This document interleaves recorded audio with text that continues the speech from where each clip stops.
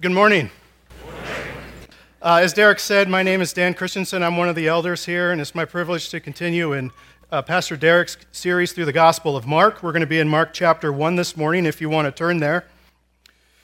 If you missed last week's message, you missed an outstanding sermon that Pastor Derek gave on the Gospel. I mentioned to a few people this week that I thought it was one of the best sermons I've heard at Faith Free. So I encourage you to listen to that if you missed it. And as he was getting toward the end of the sermon, I was sitting over here with my family, and I just prayed a short prayer to the Lord, and I just said, God, thank you for sending our church a pastor who is passionate about the gospel of Jesus Christ.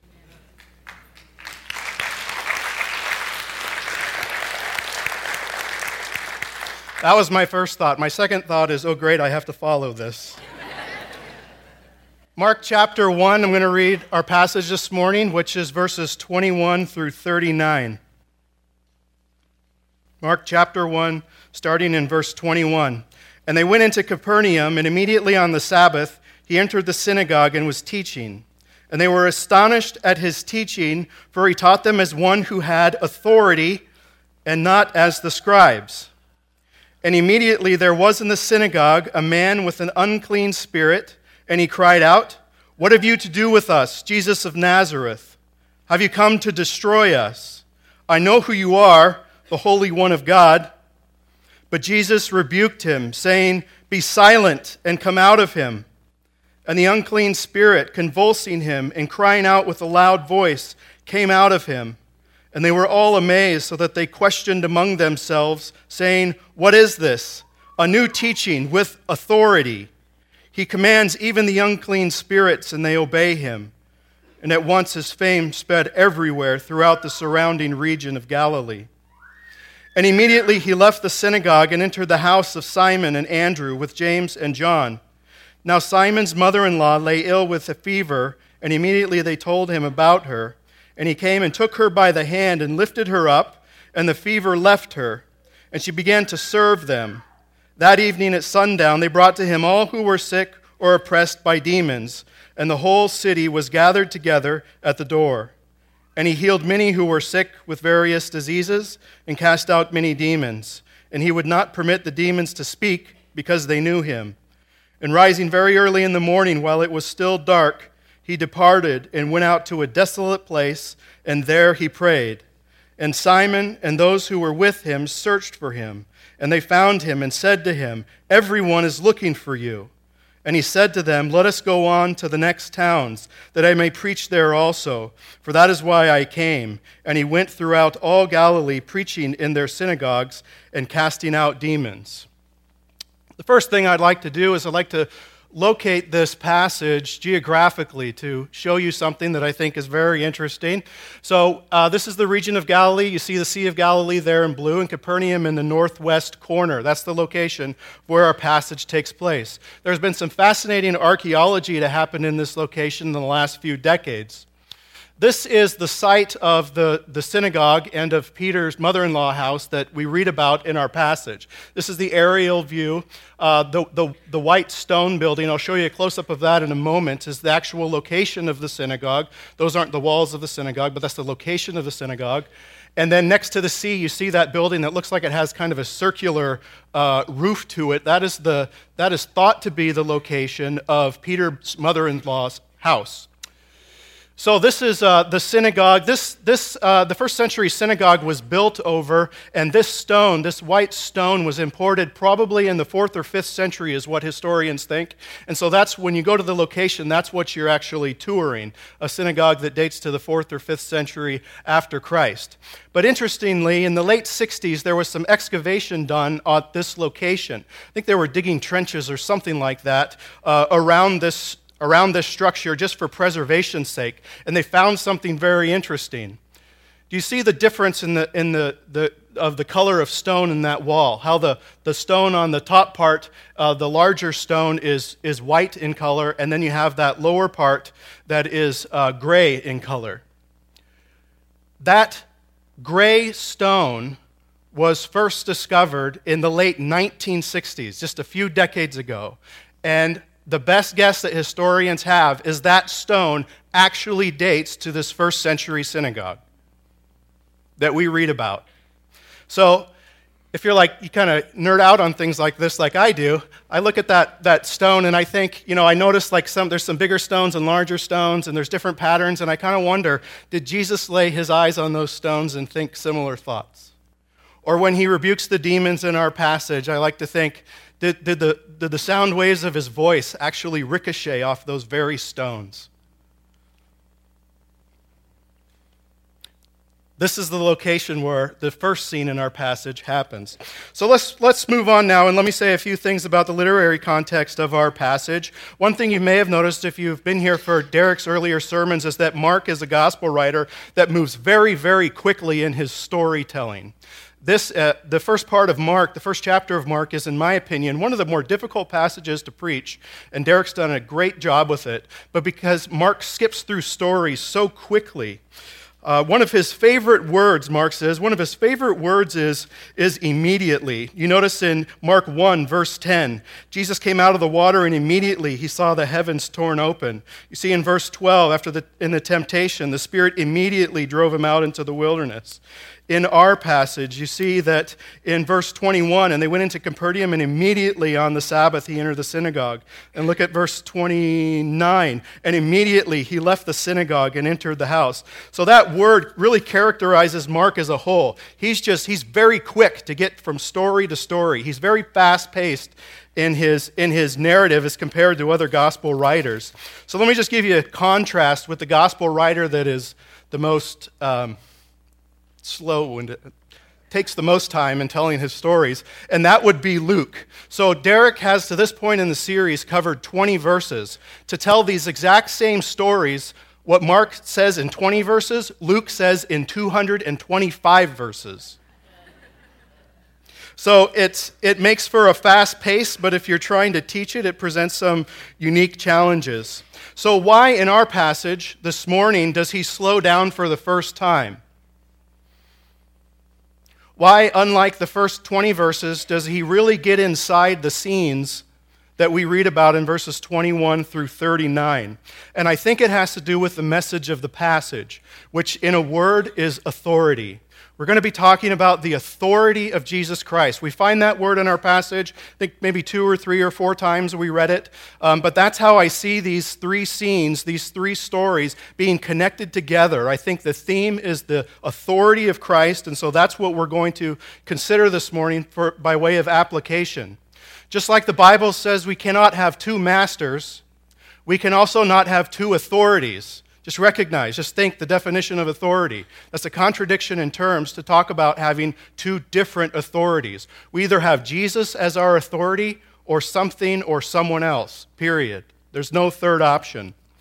Bruce Ware, who is an author and theologian, I think describes it better than I could, and so I'll just read you what he says about authority. He says, "We live in a culture that despises authority at every level.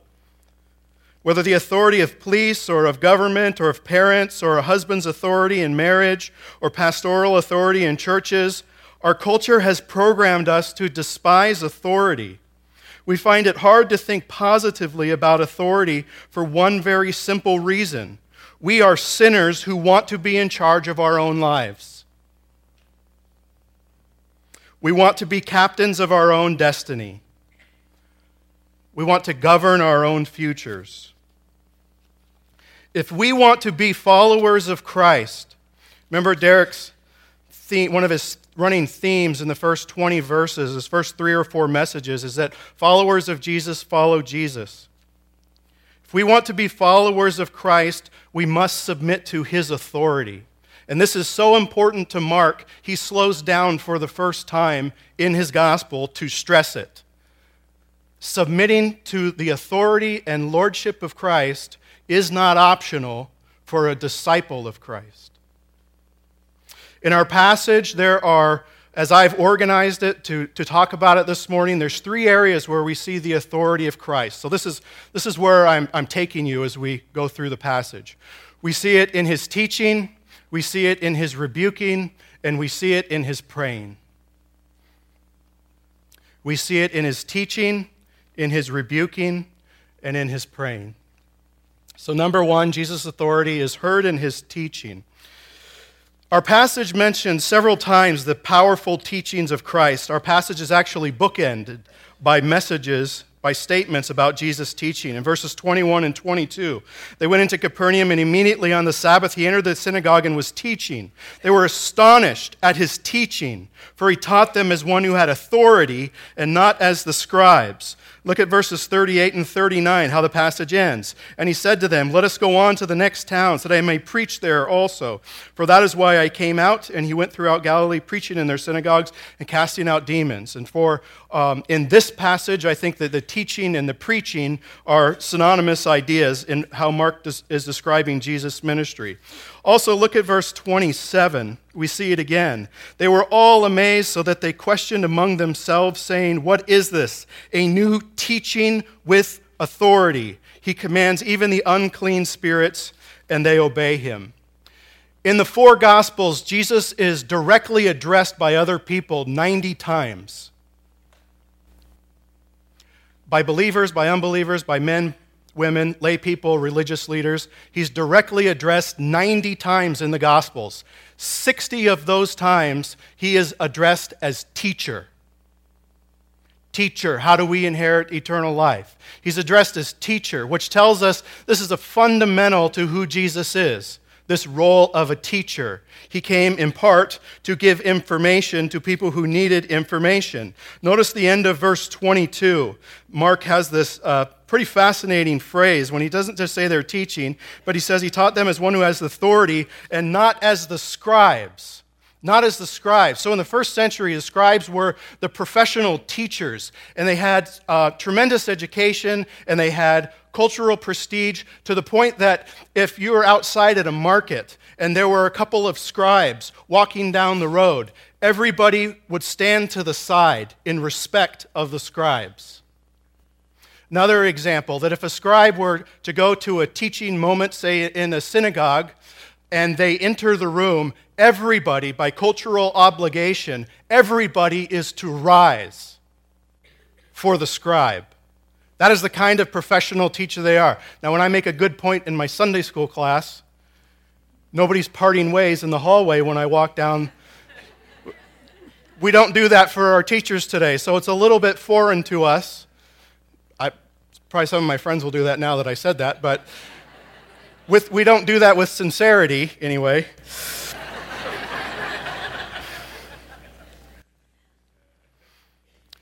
Jesus, though, is not wowing the crowds with education or with funny illustrations. Jesus is wowing the crowd because he is God incarnate, God in the flesh.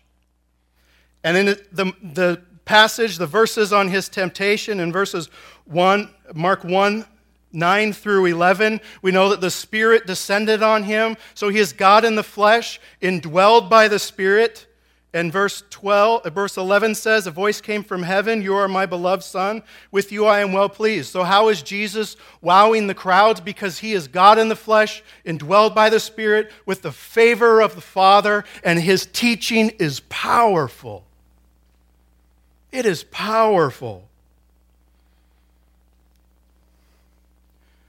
So if Jesus came to us as a teacher, then we need to come before him as a student. At the heart of a growing, maturing, devoted follower of Christ is an eager and enthusiastic student. Now, being a disciple is a type of student, but being a disciple has nothing to do with IQs or GPAs or formal degrees. It's nothing like that. Being a student of Jesus Christ is being devoted to his teachings, being devoted to his authoritative teachings and living them out. 2 John 9 says, "Everyone who goes on ahead and does not abide in the teaching of Christ does not have God. Whoever abides in the teaching has both the Father and the Son. That word abide in the Greek implies a continuing action. It's not something we learn once and then we're done with it. We're continually permeating ourselves with the teachings of Christ. I think the NIV says continue in the teachings of Christ to try and get that idea across that this is an ongoing thing. I recently learned a lesson about this in my own personal life.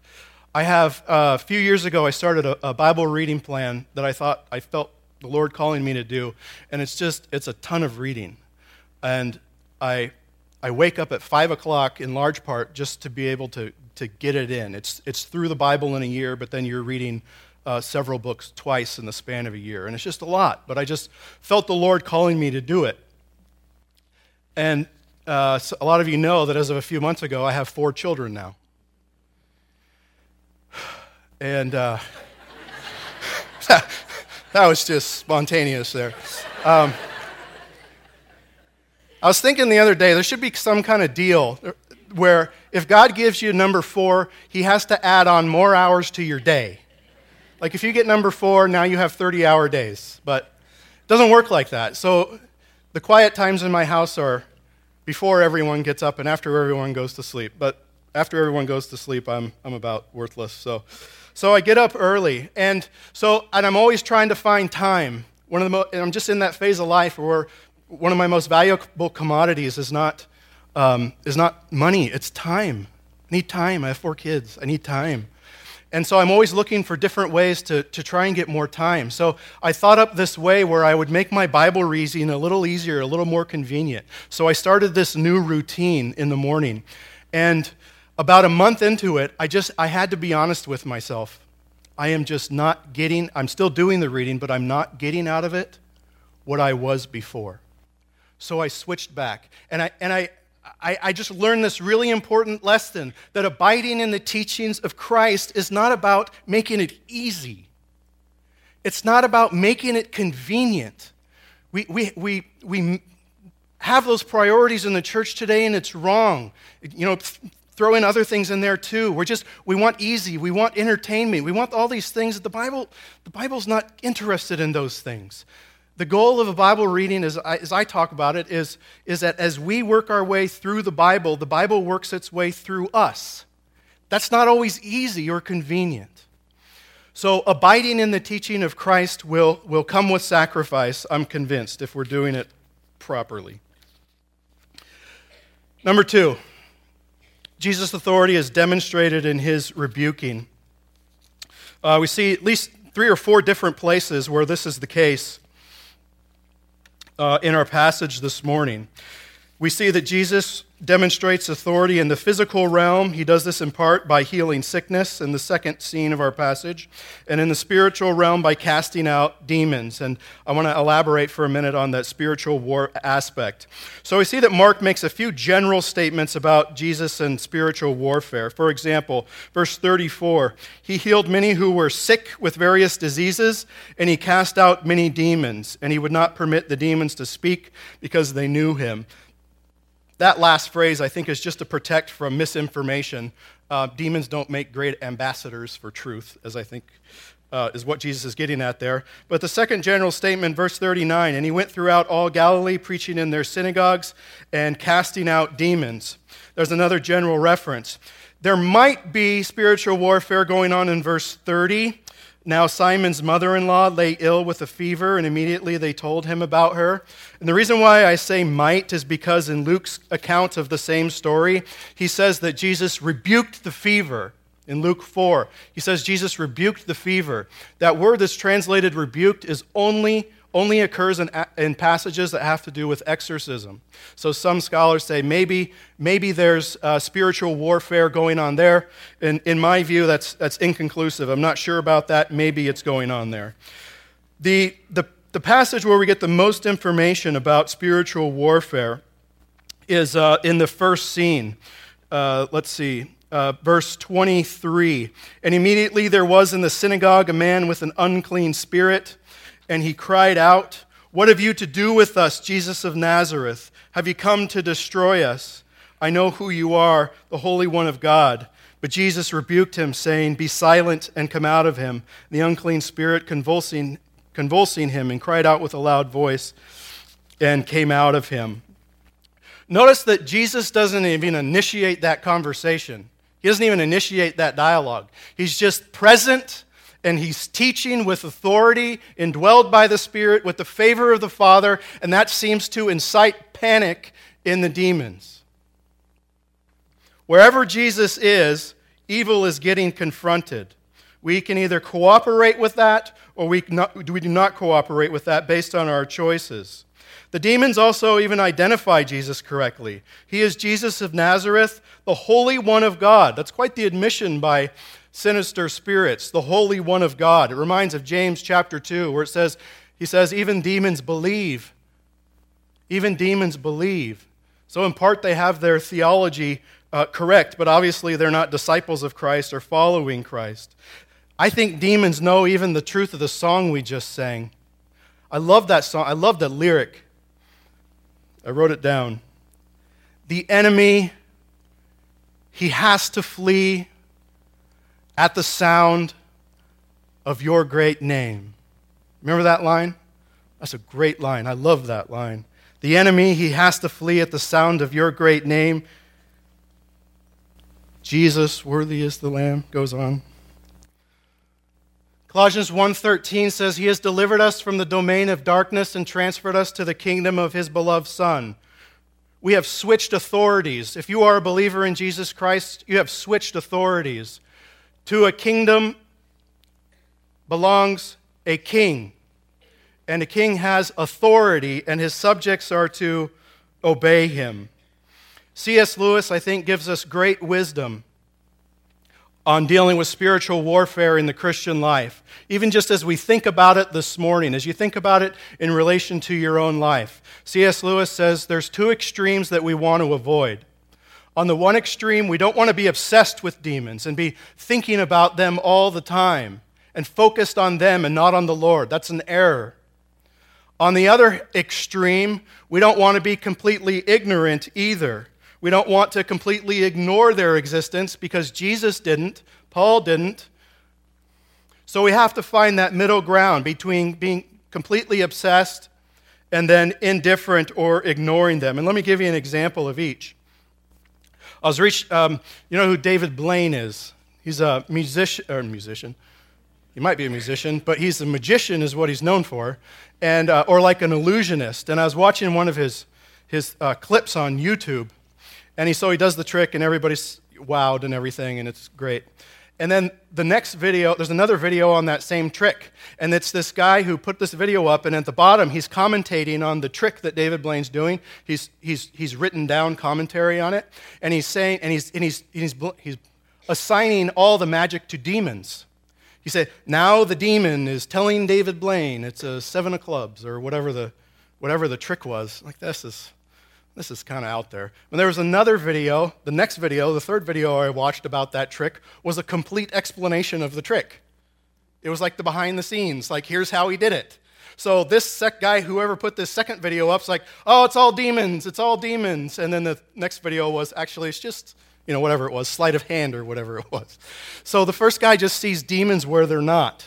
Or the second guy just saw demons where they're not. That's too much focus. Too much if I can't figure it out, then I'm just going to blame demons. C.S. Lewis, and I agree with him, warns we can't be that focused and obsessed with demons.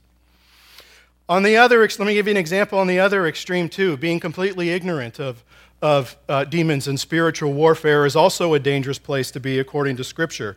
There was this scholar who died maybe 20 years ago. His name was Merrill Unger. He was really well known for writing Unger's Bible Dictionary, I think is what it called.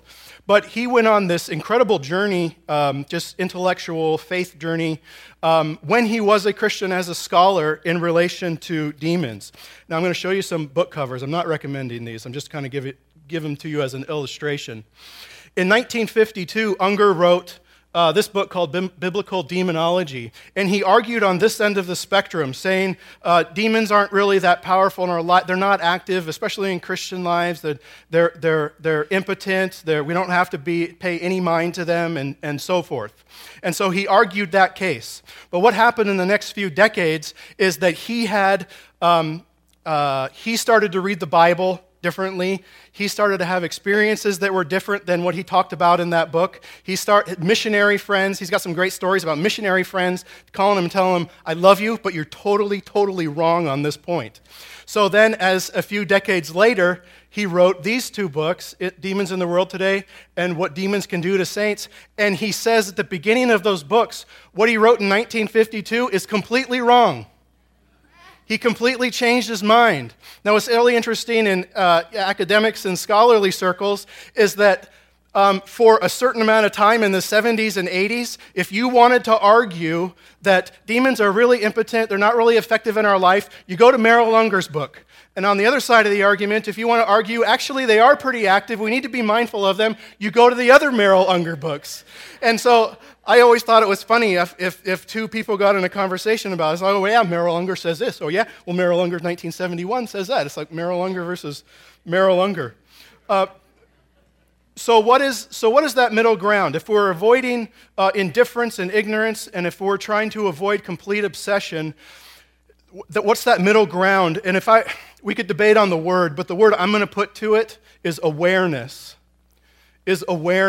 And Gary Breshears, who some of you know, he's been teaching systematic theology at Western Seminary since 1980, and he was at our summer series. He spoke at our summer series last year, and he's coming back this year, actually.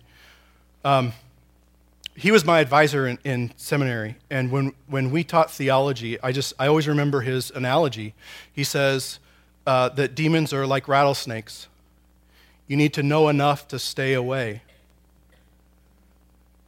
And so the word I put to that is awareness. I think that's where we want to land.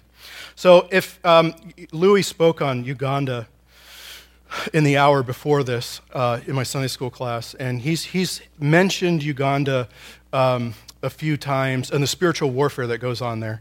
And I really encourage you, if Louis has taken an opportunity to share about Uganda, go listen to him. And what he says about spiritual warfare is completely different than our culture. And there are many parts of the Ugandan church that I would say they're behind from where we are. But one thing that they're out ahead on, I think they have a clearer focus on, is the spiritual warfare. I think they have, based on what Louis has shared so far, I think they have a more biblical worldview on spiritual warfare than we do. So when we're dealing with these sins that are wreaking havoc in the church, from materialism to pornography, we must be aware of the demonic forces that are at work and live in the victory that Jesus has won for us on the cross. Number 3, Jesus' authority is grounded in his praying. We see this in the last passage where Jesus goes by himself to pray. 3 times in the Gospel of Mark, Mark says that Jesus went and found a solitary place to pray. So with Jesus ministry involved a rhythm of prayer. Outwardly, Jesus is connecting with people in the Gospels. Inwardly, he's never loses connection with the Father by means of his prayer life. Why is that?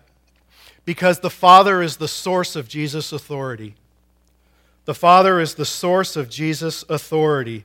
Prayer grounds Jesus in that authority and equips him to go out and minister, whether it's confronting demons or healing people or making converts. So Jesus' inner life drove his outward mission. Those two things go together. Jesus' inner life drove his outward mission, and his outward mission was, we could say, fueled by his inner life. Prayer anchors us in the authority of Christ. You just think about praying and going and asking the Lord for things, or asking for help or confession. You're expressing dependence. You're expressing humility. You're expressing need, and those things anchor us in the authority of Christ. Prayer is to kneel in submission to the Lord. concluding comment, concluding story. A few weeks ago, my wife came to me, and she had just had some prayer time with our 7-year-old Chase. And so Aaron's telling me this story. So their routine involves prayer before bed. And so Chase, he's 7, so he says to my wife, Erin, he says, Mom, you're going to hear me pray something different tonight. And Erin says, okay. So they pray. Instead of praying for school or other things that Chase prays for, he said, Jesus, I open up my heart to you. And Jesus, I want you to come into my heart, and I want to follow you. So they get done praying, and Aaron says, where'd you hear that? Or who encouraged you to say that? Chase said, I just made it up, Mom. Now, he didn't just make it up, because we're not born knowing the gospel. He got it from somewhere. He either got it from home, he got it from church, or he got it from school. He just didn't remember. But what's fascinating to me about that in part is that he's 7. If you asked him right now what he had for breakfast this morning, he probably couldn't remember. But at some point, at home, at church, or at school, he remembered someone talking to him about the gospel. And then he remembered that night at prayer time that he wanted to pray that prayer. That's what blows me away about that. That somehow it stayed on his heart and mind, and he accepted the Lord. So as his father, as a disciple maker, not just in ministry, but just in my household as a disciple maker, what do I think about that? How do I understand that? What I consider it is it's a moment that I'll remember forever, right? But what I consider it to be is a great beginning. He's out of the block strong, and now he has a race to run. I want him to move from decision to devotion. I want him to move from decision to devotion. I want him to move from accepting Jesus that day to accepting Jesus every day. Choosing Jesus that day to choosing Jesus every day. That's what I want for my son. I want him to have Jesus as a friend, but I also want him to submit to his authority as Lord. Why? Because we cannot progress in discipleship without Jesus' lordship. If we want to be followers of Christ, we must submit to his authority. Let's pray. God, this is a challenging passage. It is a challenging teaching, in large part because we are very easily identify with Bruce Ware's words that we want to be in charge of our own lives. We want to be captains of our own destiny. We want to do things our own way. It is hard to let go of that sometimes. But I pray for anybody who is convicted along these lines. I pray, Lord, that you would help them to take that step of faith. Help them to do that trust fall into your ways and into your will. May they relinquish their own control this morning and live in surrender to you. In Jesus' name, amen. Out of my bondage, sorrow and night, Jesus I come, Jesus I come. Into thy freedom, gladness and light, Jesus I come to thee. Out of my sickness, into thy health, out of my wanting, into thy wealth, out of my sin and into thyself, Jesus I come to thee. Jesus I come to thee. Out of my shameful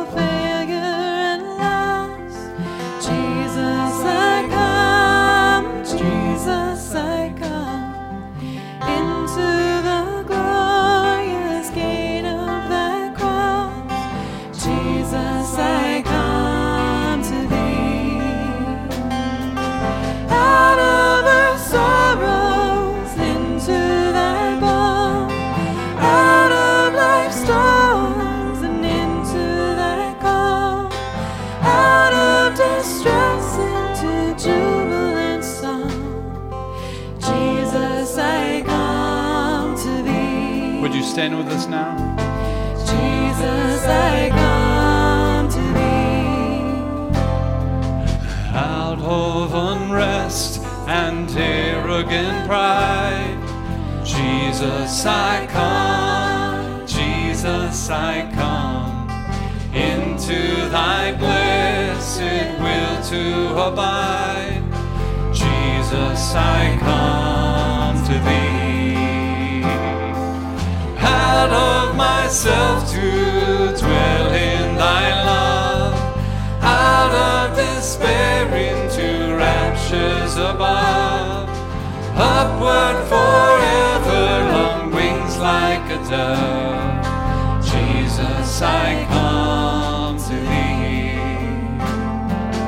Jesus, I come to thee. Out of the fear and dread of the tomb, Jesus, I come. Jesus, I come.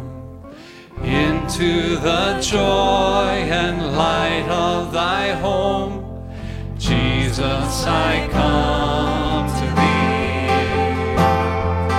Out of the depths of ruin untold, into the peace of thy sheltering fold, ever thy glorious face to behold. Jesus, I come to thee. Out of the depths of ruin untold, into the peace of thy sheltering fold, ever thy glorious face to behold. Jesus, I come to thee. Jesus, I come to thee. Jesus, I come.